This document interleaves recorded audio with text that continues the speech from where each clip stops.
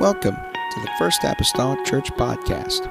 Our church mission is to love as God loves, showing compassion to every soul, thus winning those souls and equipping them to be sent out to plant and to harvest. Thank you for joining us today, and we hope that you are blessed by today's podcast.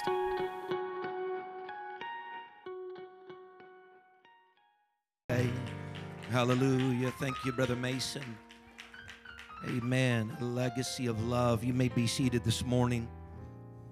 Lieutenant Carey H. Cash recalls a story when he was just 10 years old. He said, I had the opportunity, along with about 200 other boys, to fly to Malaga, Spain, meet the aircraft carrier, the U.S. Saratoga, on which our fathers were stationed. The ship had been deployed for almost 6 months and was enjoying its last port call before making the 12-day voyage across the Atlantic Ocean to the States. He says, as I waited to pull myself up the ladder from a small boat onto the stairwell of the giant carrier, he said, my eyes scanned to and fro across the crowd of men decked out in their uniforms, gathered along the rails. He said, I watched as one by one the boys in front of me climbed the ladder and found their fathers. He says there were firm handshakes, pats on the backs, and even some guarded hugs. I recall he was 10 years old. But when I found Dad, he scooped me up as tight as he could and kissed me right on the lips for all to see. He said I couldn't have pried myself from his grasp if I wanted to. There he was, the commanding officer of a naval fighter squadron, respected by all, yet he was not the least bit afraid to show his emotion and his love for his son. He said it never mattered to him what others thought. The only thing that mattered was that my sister and I knew how much he loved us. Just something about the legacy of a love that a father can leave, amen, to his children. If our ushers will come this morning, we're going to take up our offering. Amen. We're thankful for those of you that this is your first service being with us since we've opened back up since quarantine. This is the first Sunday morning service that we have had since quarantine. So it's probably been, 12 weeks or so since we've had a Sunday morning service. And so I hope that you have familiarized yourself with some of our guidelines. But nonetheless, our ushers are standing here. Everybody in the building will march to give, whether you have to give or not. All right, our ushers will extend those offering pans or bags at arm's distance.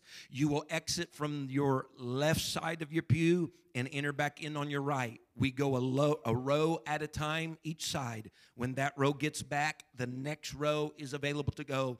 And this provides a little bit of social distancing for us. You don't have anything to give, man, just throw your hand down in your that bag as you did, and just thank God, and he'll provide in the future, amen, in order for you to do so. We're going to pray today over this offering, amen, and we're going to pray, amen, the God's richest blessings upon your life. Father, I come to you this morning. We are so thankful today, God, an opportunity to be in your house on Father's Day, an opportunity to worship, an opportunity to give. It is a good day. I pray, oh Lord, today bless your people, Lord, in this endeavor and matter. God, those that may have not, Lord, this morning to give, I pray, oh Lord, that you would enrich their lives, God, where they could, Lord Jesus, in the future, and we'll give you the glory and the praise for it nonetheless. In the name of Jesus Christ that I pray, amen and amen. God bless you this morning as you give, one row at a time. Amen. God bless you today.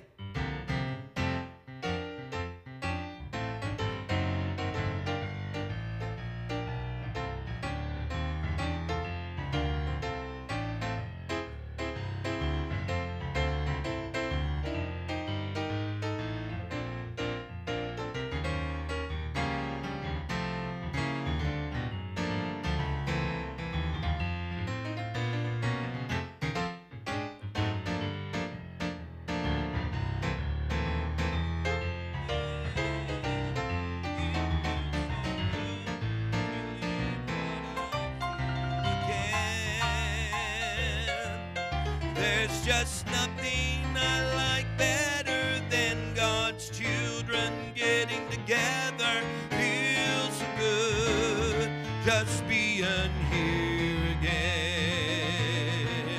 It just being here again. It feels so good feeling what I feel again.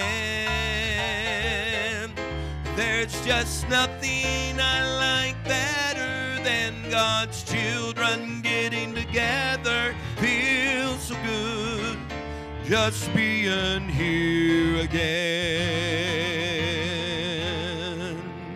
Amen, amen. Just look to your right or left and just look at somebody. I'm not going to ask you to shake hands, but you can just look at them. So that's the best I can do. Amen. Acknowledge them this morning. Amen. In Jesus' name. Hallelujah. Good to see some of you. Brendan, Mike Trout, good to see you this morning. Heath and Kristen in, so good to see you. Amen. Today, first time. And Phil, back there, you're being hid by Heath, but I know you're back there. Amen. Good to see you this morning. First time being back in church. Appreciate each and every one of you. Glad to have our family with us today of Anthony and Judy and Dale. All right. And the family that's in. Amen. We got a baby dedication to do before this day is over this morning. I was looking, Brother Andrew, and my stuff, and I said, well, I wonder what the last kid was I dedicated. And it was a McBroom kid. And then I looked back and thought, well, I wonder what the last one was before that. And it was, no, it wasn't. But and so I already know the impossibility of it anymore, so I finally just scratched it off the list that this is the first and final. I think I looked up last night because I always like to include birth weight and things like that and time. And I always search Facebook because people usually do that. And so I found it and I seen where you had all those things listed. And kind of the last phrase at all of that was, this is the final piece to the McBroom family puzzle. And so that you just know when you know. You know? And so, but we're going to do that here just a little bit later. I'm going to turn this morning to the book of Ephesians, chapter number 6. The book of Ephesians, chapter number 6 today. Hallelujah. Amen. Brother Zach McGee was getting here this morning to help out, and he didn't have his key for the church. Of course, we keep the doors locked until we open them. So he's talking about needing in. I told him whenever he got in, I said, now we know that your wife is the key to you being in the church. Amen. She's gone this weekend with her family up north, but now we know. Amen. Ephesians 6 in verse 4. I just have this one verse, but I'm going to just pull out of this verse. All right? The Bible says in Ephesians 6 and 4, and ye fathers, provoke not your children to wrath, but bring them up. That's going to be an important phrase for us today. But bring them up in the nurture and admonition of the Lord. Paul has been writing in Ephesians. He's wrote about the church. He's wrote about marriages. He's wrote about parents and children in obedience. But then he kind of narrows the focus of all of that. From church to marriages, from just parents and kids. And he narrows all the focus down to a laser focus. And he says, and ye fathers. But bring them up in the nurture and the admonition of the Lord. This morning I'm going to minister this subject. And mothers, I'm so sorry we had Mother's Day just by virtue online. There's nothing that any of us could do. I hope no one's feeling offended this morning that we're here on Father's Day and feel slighted. But if so, there's an X up here for you. X marks the spot. But I want to talk to you today about this. The Father's power. The Father's power. Hallelujah. Can we one more time go to the Lord? Ask for His help in the next few moments. Father, I love you today. God, I pray, oh Lord, that you're able to help me now. God, anoint my mind, anoint my lips. Your word is already anointed, but let your word do its work in our lives and the lives of every individual today. God, but perhaps, Lord Jesus, specifically, Lord, in the lives of us fathers this morning, God, you're able to help us, God, to be, Lord, God, positionally, Lord, if you've put us in the family as you have called us to be. In the lovely name of the Lord Jesus Christ that I pray. Amen and amen. And the church say amen. You may be seated this morning in the lovely name of the Lord. The Father's power. In the book of Ephesians, while the Apostle Paul gives an overview of the church, and much of what he is speaking about, of course, concerns the church in the book of Ephesians, particularly the church at Ephesus. But now, in chapter number 6, the Apostle Paul starts to get on the component level, if we might call it that, of the church's success, of the church's function. On a component level, he talks to us even in Ephesians 5 and 4. He talks to us about the relationships of marriages and the child-parent relationships. He even gets to a place he talks to us about the servant-master, what we might even call in the business world, if you want to call it, even employee-employer type of relationship, because all of these have bearing upon the success of the church in many regards. We were called as the church in Ephesians 4, according to the Apostle Paul, to endeavor to keep the unity of the Spirit in the bond of peace. However, Paul understood that at the building block, at even the level of parents and children, husbands and wives, and even the roles of father, that peace would be able to be kept, and that unity would be able to be made sound and whole. Keeping the unity of the Spirit, according to Paul, was something not just collectively done by the church, but it was done on an individual level. And it varied with each relationship, whether it be a marriage or whether it be parent and child, or even if it would be fathers. If there was going to be any type of peace or unity within the church, then there would have to be a certain level of peace and unity in the home, among the members of the home, and even in the society overall. The Apostle Paul shares with us 3 recommendations in the book of Ephesians that he offered to us involving relationships of how we might be successful in keeping the unity of the Spirit in the bond of peace. The first recommendation that the Apostle Paul gave to each and every individual of the church, home, and family was this. He says, first and foremost, he says, you must be filled with the Spirit. He says you got to be filled with the Spirit, and then he has language over and on each of these relationships. And in each relationship, you got to learn to submit to each other. And lastly, he ends the book of Ephesians talking to us about how we wrestle not against flesh and blood, but against principalities and powers and rulers of darkness and spiritual wickedness in high places. His third recommendation was this: you got to learn to fight powers and not people in your relationships. Amen. And so he was telling us how to keep this unity. He was telling us how to keep this peace. And so in Ephesians 5 and verse number 18, he says those words, and be not drunk with wine, wherein is excess. But his admonition is, be filled with the Spirit. The Apostle Paul in that verse is not necessarily addressing a social matter when he says, be not drunk with wine wherein is excess. But in many regards, he is addressing a theological matter, and he sets it up for us in contrast. Because during this era of the Greeks and the Romans and their culture, much of their religions involved drunkenness just as much as they involved immorality as a part of their religious services and the religious practices. They believed in the Greek and the Roman culture that a person in a state of drunkenness could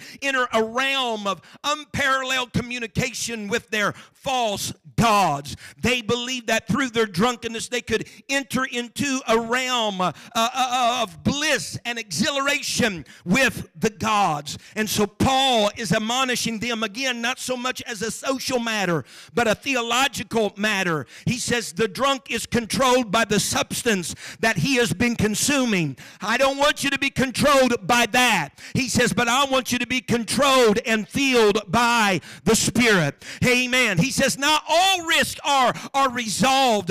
Amen. With this, he says, but you are in a better position and you have better odds and things are more favorable towards you in your marriage, in your relationship between your parents and your children, in your church and in society, if people in these positions will be filled with the Spirit. Can someone say amen?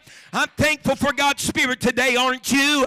It has the power of bringing some things together. It can cause a drunk that sat on the stool to sit on a church bench and go to church with his family. There's power just in the mode of being filled with the Spirit in the presence of the Almighty God. It can take the one that used to exchange money and the riches of his career for drugs and have him giving tithing and offering in the church, all because he's been Spirit-filled with the power of God's Spirit.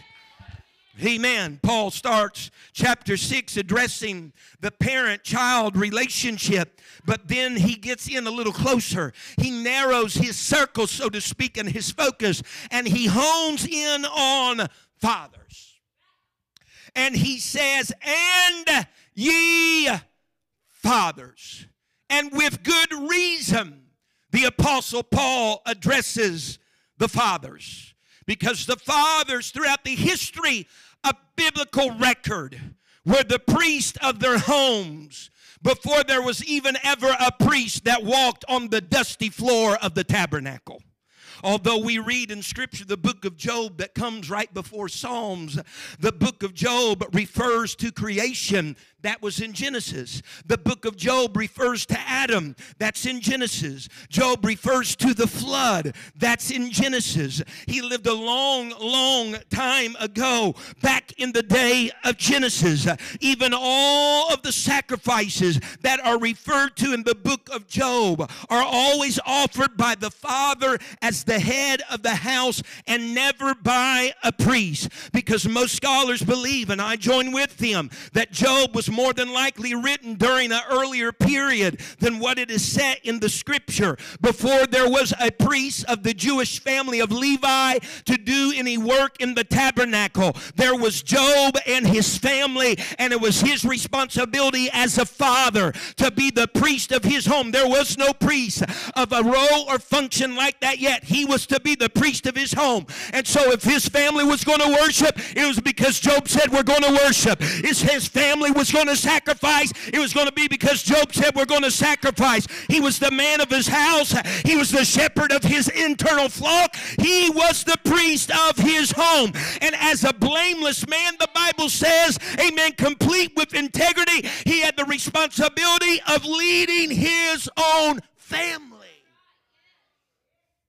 But not only does Paul focus on the head of the household because of his priestly function in his home, but because of the power and the authority that the father had over his wife and his children during this culture and this society.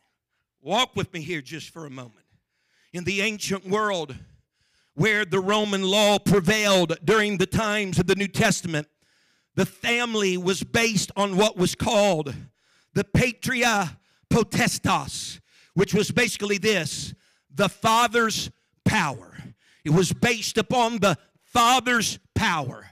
Under Roman law, a father had absolute power over his children as long as he and they lived.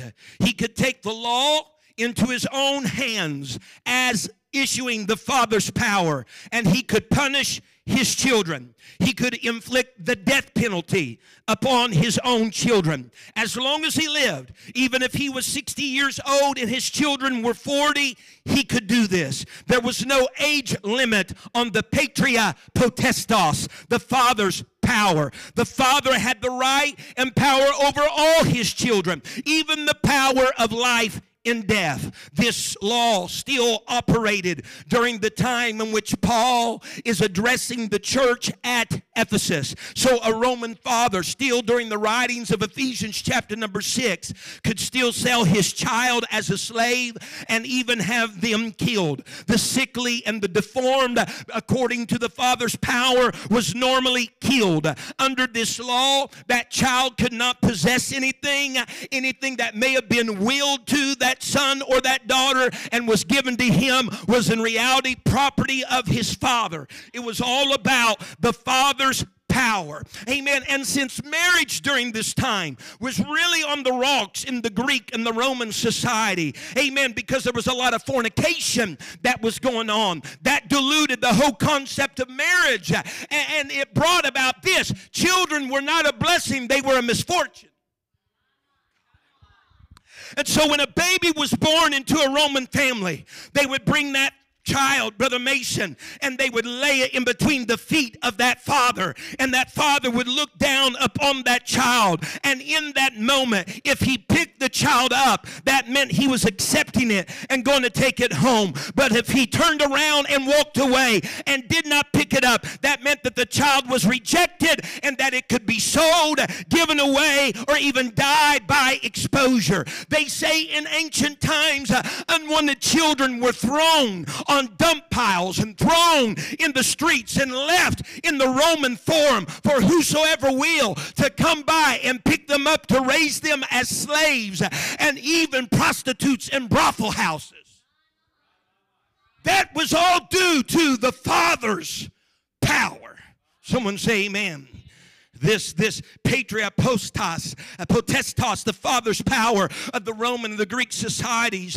Amen. You got to understand what Paul is dealing with here in the book of Ephesians. He's speaking to the Ephesian church, yes, but many of these church members at one time had been a Greek. Many of these church members at one time had been a Roman. In other words, they were well aware, familiar with, and maybe even had exercised such a father's power in their own life, culture, and family. But Paul is trying to relay unto them, amen, that listen, I know that was your cultural dynamic.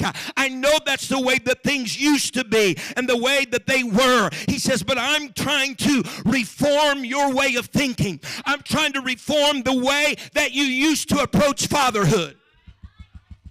Amen. He says, and I want to show you what the true and genuine father's power looks like, because you guys no longer should walk as other Gentiles walk. You should not act like the Romans act or the Greeks act. He says, you've been filled with the Spirit, and he says, you got a higher, if you will, command over your life, amen, of how you need to respond as a father. Paul said, fathers, do not provoke your children to wrath. Now that's a good phrase. That's a good verse. We could spend some time and preach another sermon on that, but that's not my focus today. That's a good one, though. That's a good one. Do not provoke. Amen. I'm not stepping away from that because I, don't want to tread those waters or anything like that. But he said, do not provoke your children to wrath. That was needful for this group, absolutely, of fathers that came. But I'm not going to delve into the do not this morning. I want to go on to what Paul said after that. He kind of has the negative command, do not, and then he has the positive command. This is what you should do. And Paul goes on and says, fathers, don't do that as far as provoking your children to anger, but bring them, speaking of your children, bring them up in the nurture and admonition of the Lord. We got this baptismal, and it causes humidity up here. Hallelujah. Many of the Greek dictionaries that I looked at, I consulted with them, and still yet many and even most give the definition of the Greek words here, bring them up, as this. This is very deep and profound. It defines them as bring them up. Bring them up. Let me put it in terms like this. Pat, if you are coming to my house, just pretend we're not in quarantine, all right? If you are coming to my house and I tell you to bring cookies and milk, it's your responsibility then to get cookies and milk to my house. And if you're bringing them, then they're coming along with you. In other words, if I can say it like this, you cannot bring them to where you're not going yourself.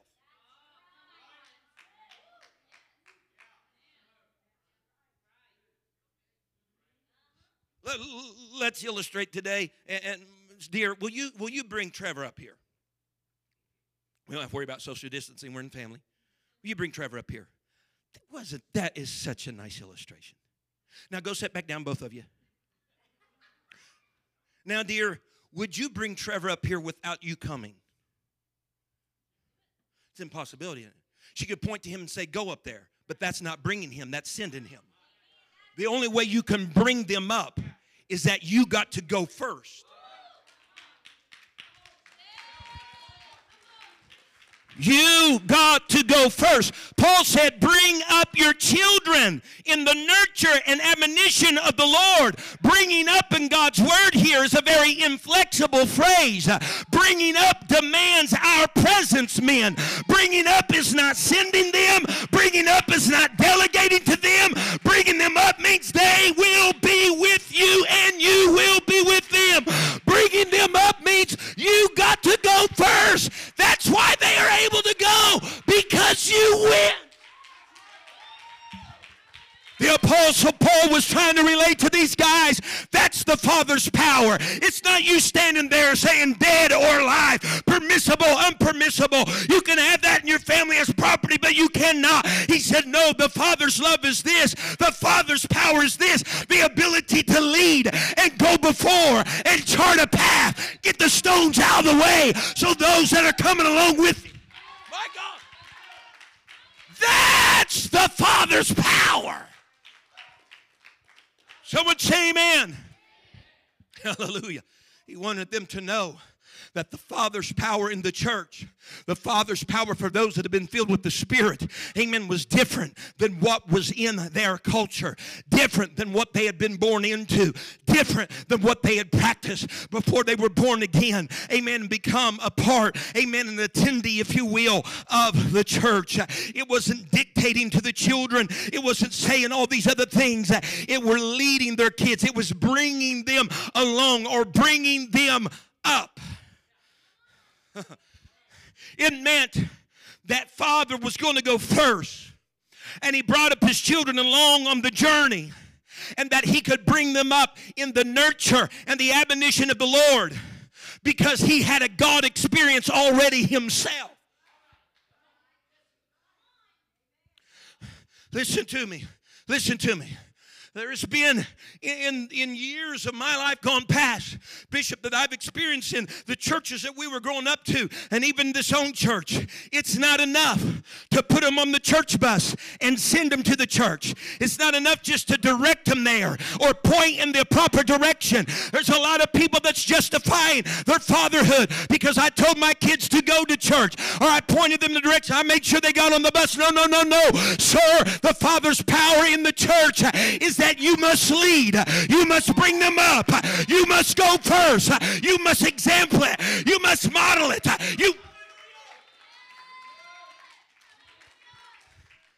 Amen. You must bring them up in the nurture and admonition.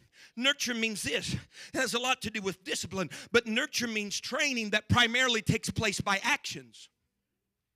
Whereas admonition means training that primarily takes place by words. But a father is to bring them up in the nurture and the admonition. If I can put it another way, he's to bring up his children. The most plainest way I can do it, he's to bring them up by show and tell.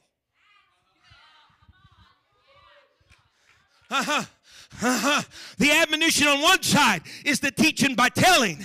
Hallelujah. But the nurture on the other side is to show them by living. He's to bring them up by showing and telling. It's not just what's falling off his lips. It's not the letters he writes on a page. It's how he lives his life. It's how he demonstrates an example in his own being for his kid. Amen. He had to go first. He could bring them up because he had been there. Someone had said many years ago, said, train up a child in the way he should go. But be sure you go that way yourself too. Again, because you can't bring them if you're not going yourself. Someone say glory. The fathers of Israel were taught in the book of Deuteronomy chapter number 6 the commandments, the statutes, and the judgments of God. They were advised in verse number 3 of Deuteronomy 6 that they should hear. These fathers were to hear, therefore, O Israel, the fathers of Israel, and observe to do it. In other words, hear the judgments, hear the commandments, hear the statutes, hear them and observe to do. Show and tell, hear and follow through. Amen. Do what has been conveyed unto you. And the scriptures that are in that mass of lists are verses like verse number 4, Hear, O Israel, the Lord our God is one Lord, and thou shalt love the Lord thy God with all of thy heart, with all of thy mind, with thy soul, thy strength. All of these type of things that were being relayed to them the oneness of God, being relayed to them the love of God. And they had to hear it and they had to observe it. And verse number 6 says this, Deuteronomy 6:6, and these words which I command thee this day, speaking to the nation of Israel, the fathers of Israel, shall be in thine heart. You got that?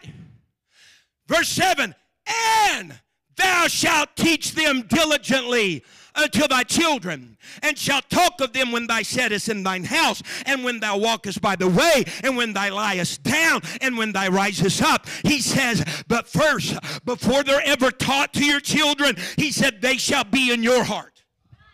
What's he saying? Daddy, you're going to go first. You can't bring them along until you go there first. It's going to be in your heart, and then you're going to teach the things from an overflow of your heart, and you're going to do it when they're in the tabernacle, and you're going to do it when you're home. You're going to do it when they're awake, and you're going to do it as they're falling asleep. You're going to do it when you're walking throughout the concourses of your life. How? Because the Father's power in the church is always to go first. So it's amen. And you'll be able to bring them up. Show and tell. Because you have first heard and first done what the laws and the commandments and the judgments have asked of us by the Lord. In the 5th chapter of the book of Genesis, many people get discouraged right off reading their Bible through in Genesis when they get to chapter number 5. They skip over it maybe, thinking it's going to take a week to try to pronounce each syllable of some of these names that have 10 syllables in them.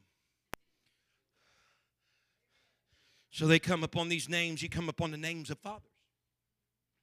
And he'll tell you about how that father lived so many years. Then he gave birth to a son. And then he lived so many other years. And he begat, oh, there it is. And he begat sons and daughters. And then it usually sums it up like this. The totality of his years was X number of years, and he died. And you got that pattern constantly. He's lived so many years. He has a son. He lives so many other years. He has more children. This is the totality of his life. He's dead. Some people's like, that's great. Let's move on to the flood. Amen. Hallelujah. But some of the most prevailing verses in the Bible can be found among those repetitious patterns. Such like Genesis 5 and verse 21. And Enoch lived 65 years and begat Methuselah, who happened to be the oldest man in the Bible, 969 years. And Enoch, watch this now though, and Enoch walked with God. Everybody say the next word with me. After. He begat Methuselah 300 years and begat sons and daughters. Let me tell you something I don't know, just according to the record of Scripture. I don't know if Enoch walked with God before Methuselah. But I do know he walked with God, according to God's word, after Methuselah. There's something about the birth of that lad being laid in his arms that if he was already walking with God, it didn't stymie his walk with God. If he already had one, or if he didn't walk with God, there was something about that child being born that burdened him with an obligation that I need to go first. Oh, hallelujah. Nonetheless, it is a testimony, amen, that Enoch understood one thing, that I can't bring Methuselah along in a walk with God if I don't have a walk with God. Amen. I need to go first. And so when that baby is born, after that, Enoch is walking with God. Amen. And the Father's power in the life of Enoch was, I'm going to go first, and I'm going to bring this boy up in the nurture and the admonition of the Lord. Amen. In Leviticus chapter 16 and verse number 6, the scripture says, and I'll read verse 17 as well, but the scripture says, the high priest Aaron, and Aaron shall offer his bullock. Everybody say his bullock. Of the sin offering, which is for himself, and make an atonement for himself and for his house. Verse number 17. And there shall be no man in the tabernacle of the congregation when he, speaking of Aaron, goeth in to make an atonement in the holy place, until he come out and have made an atonement. Watch the pattern here. For himself and for his household and for all the congregation of Israel. These verses in Leviticus underscores the importance of a father to his family. Amen. Aaron, not only as high priest to Israel, but was also the priest of his house. And there is a divine order structured here in these verses of Scripture that need not be overlooked.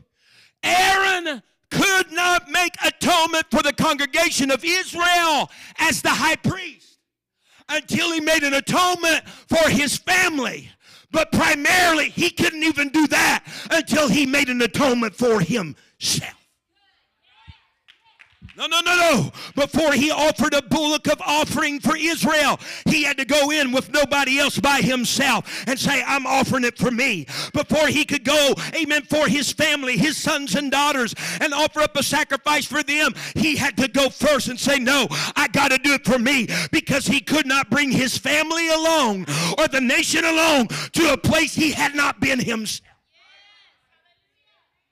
It was the power of a father that was at act in these verses. He offered the sacrifice for himself.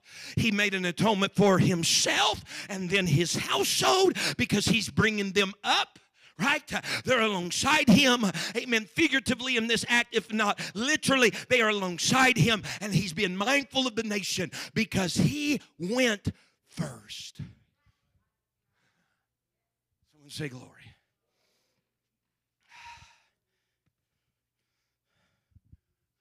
And then, I'm just giving you a little history of the Old Testament pattern of fathers going first. God comes to Abram. At this period in time, he's already the father of Ishmael. Not the son of promise. The son that was out of a union of Abram with an Egyptian handmaiden called Hagar. Isaac is not yet born, but he's had Ishmael.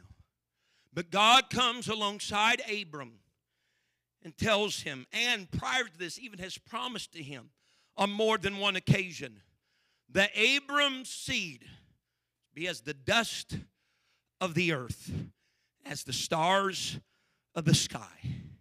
And God had come to Abram in this moment, having a wife that's barren. And at the moment that it seems that God is even speaking to Abram here, still barren, he comes telling Abram, Abram, my covenant, listen to me, my covenant is going to be with you. And Abram, here are the particulars of this covenant. Genesis 17 and verse 11. Now remember, take this in, men. Abram's 99 years old, I think, at this time. I'd have to go back and look. Somewhere around in his 90s, Abram is. And God's message to him, what the covenant is, and ye shall circumcise the flesh of your foreskin. That's exactly what you're thinking it is. And it shall be a token of the covenant betwixt me and you. Whew. 90 years old. And the covenant that we're going to have requires your circumcision. So God gives Abraham a message that to his ears must have sounded like good news and bad news. That you're going to have a son, you're still going to have descendants, but this is what's required. 90-something-year-old Abraham, you are going to have to be circumcised for this covenant. So let me say it like this to you, Abraham. You're going to have a child, not with Hagar, but with Sarah. Watch me now. But only after performing minor surgery on that part of your body that's necessary to bring seed to Sarah. Listen to me. Ishmael has already been born. Abraham was not circumcised when he had relations with Hagar. Hallelujah. But before he had relations again with Sarah, Abraham was circumcised. And Abraham goes first in this covenant with God. And now that he goes first, miraculously, Sarah's womb is open. And she's allowed to have child and carry it in her womb and will give birth to the promised son that God had in mind from the very beginning. Let me back up for a moment and tell you this. There would have never been the promised son until Abraham did away with the flesh that God wanted him to do away. He would never have the promised boy until Abraham entered that covenant, bishop, and done away with the flesh through circumcision that God wanted him to do away with. God saying, you do that first, and then I'll give you the promised seed. And at 8 days old, you'll circumcise that boy. You're going to bring him along because you've went first. That is the power of being a father.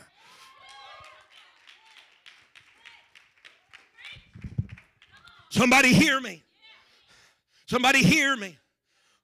We are misdiagnosing our children concerning things that we've not diagnosed in our own life. We're trying to cut flesh out of their lives that we've not yet cut out of our lives. We're trying to get them spiritual levels that we've not yet ascended to ourselves. But the Father's power is to bring them up. The Father's power is by showing and by telling, by demonstrating, by repeating, by exempling, by modeling. We must go first.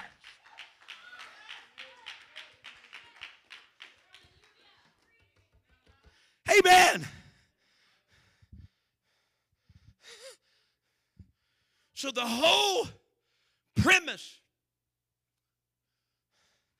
of the Father's power throughout the Old Testament is based upon him going first and then bringing up his family, his sons and his daughters alongside him. And yet the Father's power in the New Testament scripture through the Apostle Paul and others seems to be based upon the same. The Bible says in 1 Corinthians 4:15, for though ye have 10,000 instructors in Christ, yet have ye not many fathers. He's denoting a difference then evidently from instructor to father. For in Christ Jesus I have begotten you through the gospel. The apostle to the church of Corinth, he said, you may have 10,000 instructors. What are you saying? He said, everybody's going to want to tell you what to do.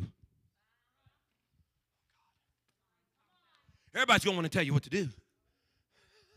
Your boss will tell you what to do. Your government will tell you what to do. If you go to school, your teacher's going to tell you what to do. Huh?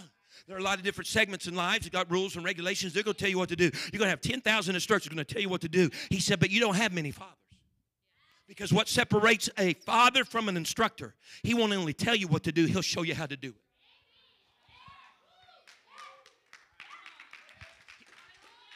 So they're going to be everybody every day long telling you, but what you need is somebody to show you. He said, and there's not many of those. He says, for in Christ Jesus, what's he doing here? He's drawing a parallel. He said, Christ Jesus has been your father. I've begotten you through his gospel, through his death, through his burial, and through his resurrection. Christ is your father, and he's exercising the authentic father's power, and he has went first before you. Watch me here. Paul then writes in the book of Romans 6, displaying and illustrating how Christ Jesus, through the Father's power, has went first. He says, know ye not, verse 3 of Romans 6, that so many of us, as we're baptized into Christ Jesus, we're baptized into his death. Therefore, we are buried with him by baptism. Someone say, with him. We are buried with him by baptism into death, that like as Christ was raised up from the dead by the glory of the Father, even so we, someone say, even so we. Even so we also should walk in newness of life. For if we have been planted together in the likeness of his death, we shall be also in the likeness of his resurrection, knowing this, that our old man is crucified. Everybody say, with him. With him, that the body of sin might be destroyed, and that henceforth we should not serve sin. You know what the Apostle Paul has done there right in chapter number 6? He's talked to us about the death of Christ. He's talked to us about the burial of Christ. He's talked to us about the resurrection of Christ. But in each of those episodes, he talks about as us being his children can die with him, be buried with him, rise in newness of life with him. But that's only because he died first. He died first, and my old man can be crucified. He brought me up. He was buried first, but I can be buried with him by baptism. He brought me up. He was resurrected first, but I can walk in newness of life with him because he brought me up. The Father's power is he went first. He didn't ask me to die without him already having died.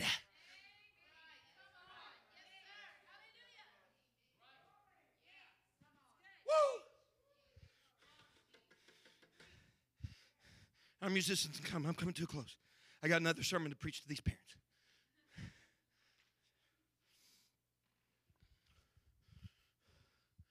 So we're coming along with the Lord. We're being brought up with the Lord because he's gone before us. We're able to go because first he went. His show and tell has turned into our hear and observe. The Apostle Paul says, and you can stand with me today. The Apostle Paul says, fathers, he says, I'm honing in on the focus. I'm not talking to the generality of the church right here. I'm not talking about husbands and wives in their marriage right now. I'm not talking about parent-child relationship right now necessarily. Let me get close. Fathers! There's an indisputable father's power that you have and obtain by leading, by going first.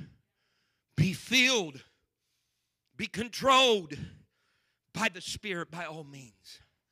But in doing so, bring up your children in the same. Model it. Example it. Live it. Showcase, if you will, it. Don't just tell them. Show them. Because your ultimate power and authority, you've been used to a certain level in your society and culture. But in the church, your power and authority in your family is seen in how you lead them along and how you bring them up alongside you. Again, and I close with these words again, because you cannot bring them to where you are not going yourself.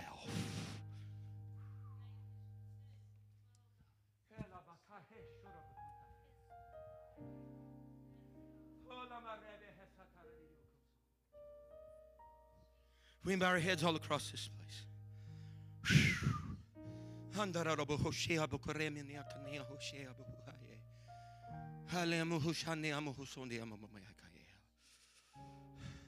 These altars are open this morning. That's a nice little phrase we throw at the end of a sermon, but I'm telling you, these altars are open this morning. There may be some fathers among us, grandfathers among us, whatever the dynamic may be. That maybe you have started in a road somewhere in the distant past that was a good pattern of show and tell, show and tell, show and tell. But perhaps as things go sometimes, we've fallen into the rut of becoming more of a teller than a shower. My challenge to you today is to bring those kids up. And in that phrase basically means this: get back to going first. Go to prayer and then tell them and model prayer for them. Go to church and then bring them to church with you. Give and then admonish them in giving, and let them, as I've seen oftentimes in this thing with parents and children, grab that little tithing envelope and put it in for you. That's the Father's power. It's not about brute force. It's not about how elevated we can raise our voice. It's about how well we can lead. Oh, these altars are open. If you want to pray in your pew, raise your hands where you are. That's okay as well, but these altars are open. I want you to know today that this pastor this week has been very purposeful and intentional in prayer concerning every individual in this church. I have prayed for some very specific prayers for lives and families and individuals in this church this week. I have spent much time talking to God about you. And so I know that in this moment, God is doing works, whether anybody wished to admit to it or not, or would want to showcase it or not. God is doing a work right now this morning, because we've already had a conversation about this day before it ever got here. And I'm praying right now that you would give over to the leading of the Spirit of the Lord that He has filled you with, and be responsive to what you feel and what you're experiencing in this moment, and allow God to lead you as a father, and then you lead your family as He leads you. In the name of Jesus, God, we love you. Brother and Sister Mason, right now, let's go to song. These altars are open. Come on, men. Come on, men. The greatest way we can showcase the Father's power is how we lead our families. Thank you for listening. If you would like more information about our services and activities, you can find us on Facebook, Instagram, and Twitter with the username FACMC. Again, that's FACMC. Thank you, and have a blessed day.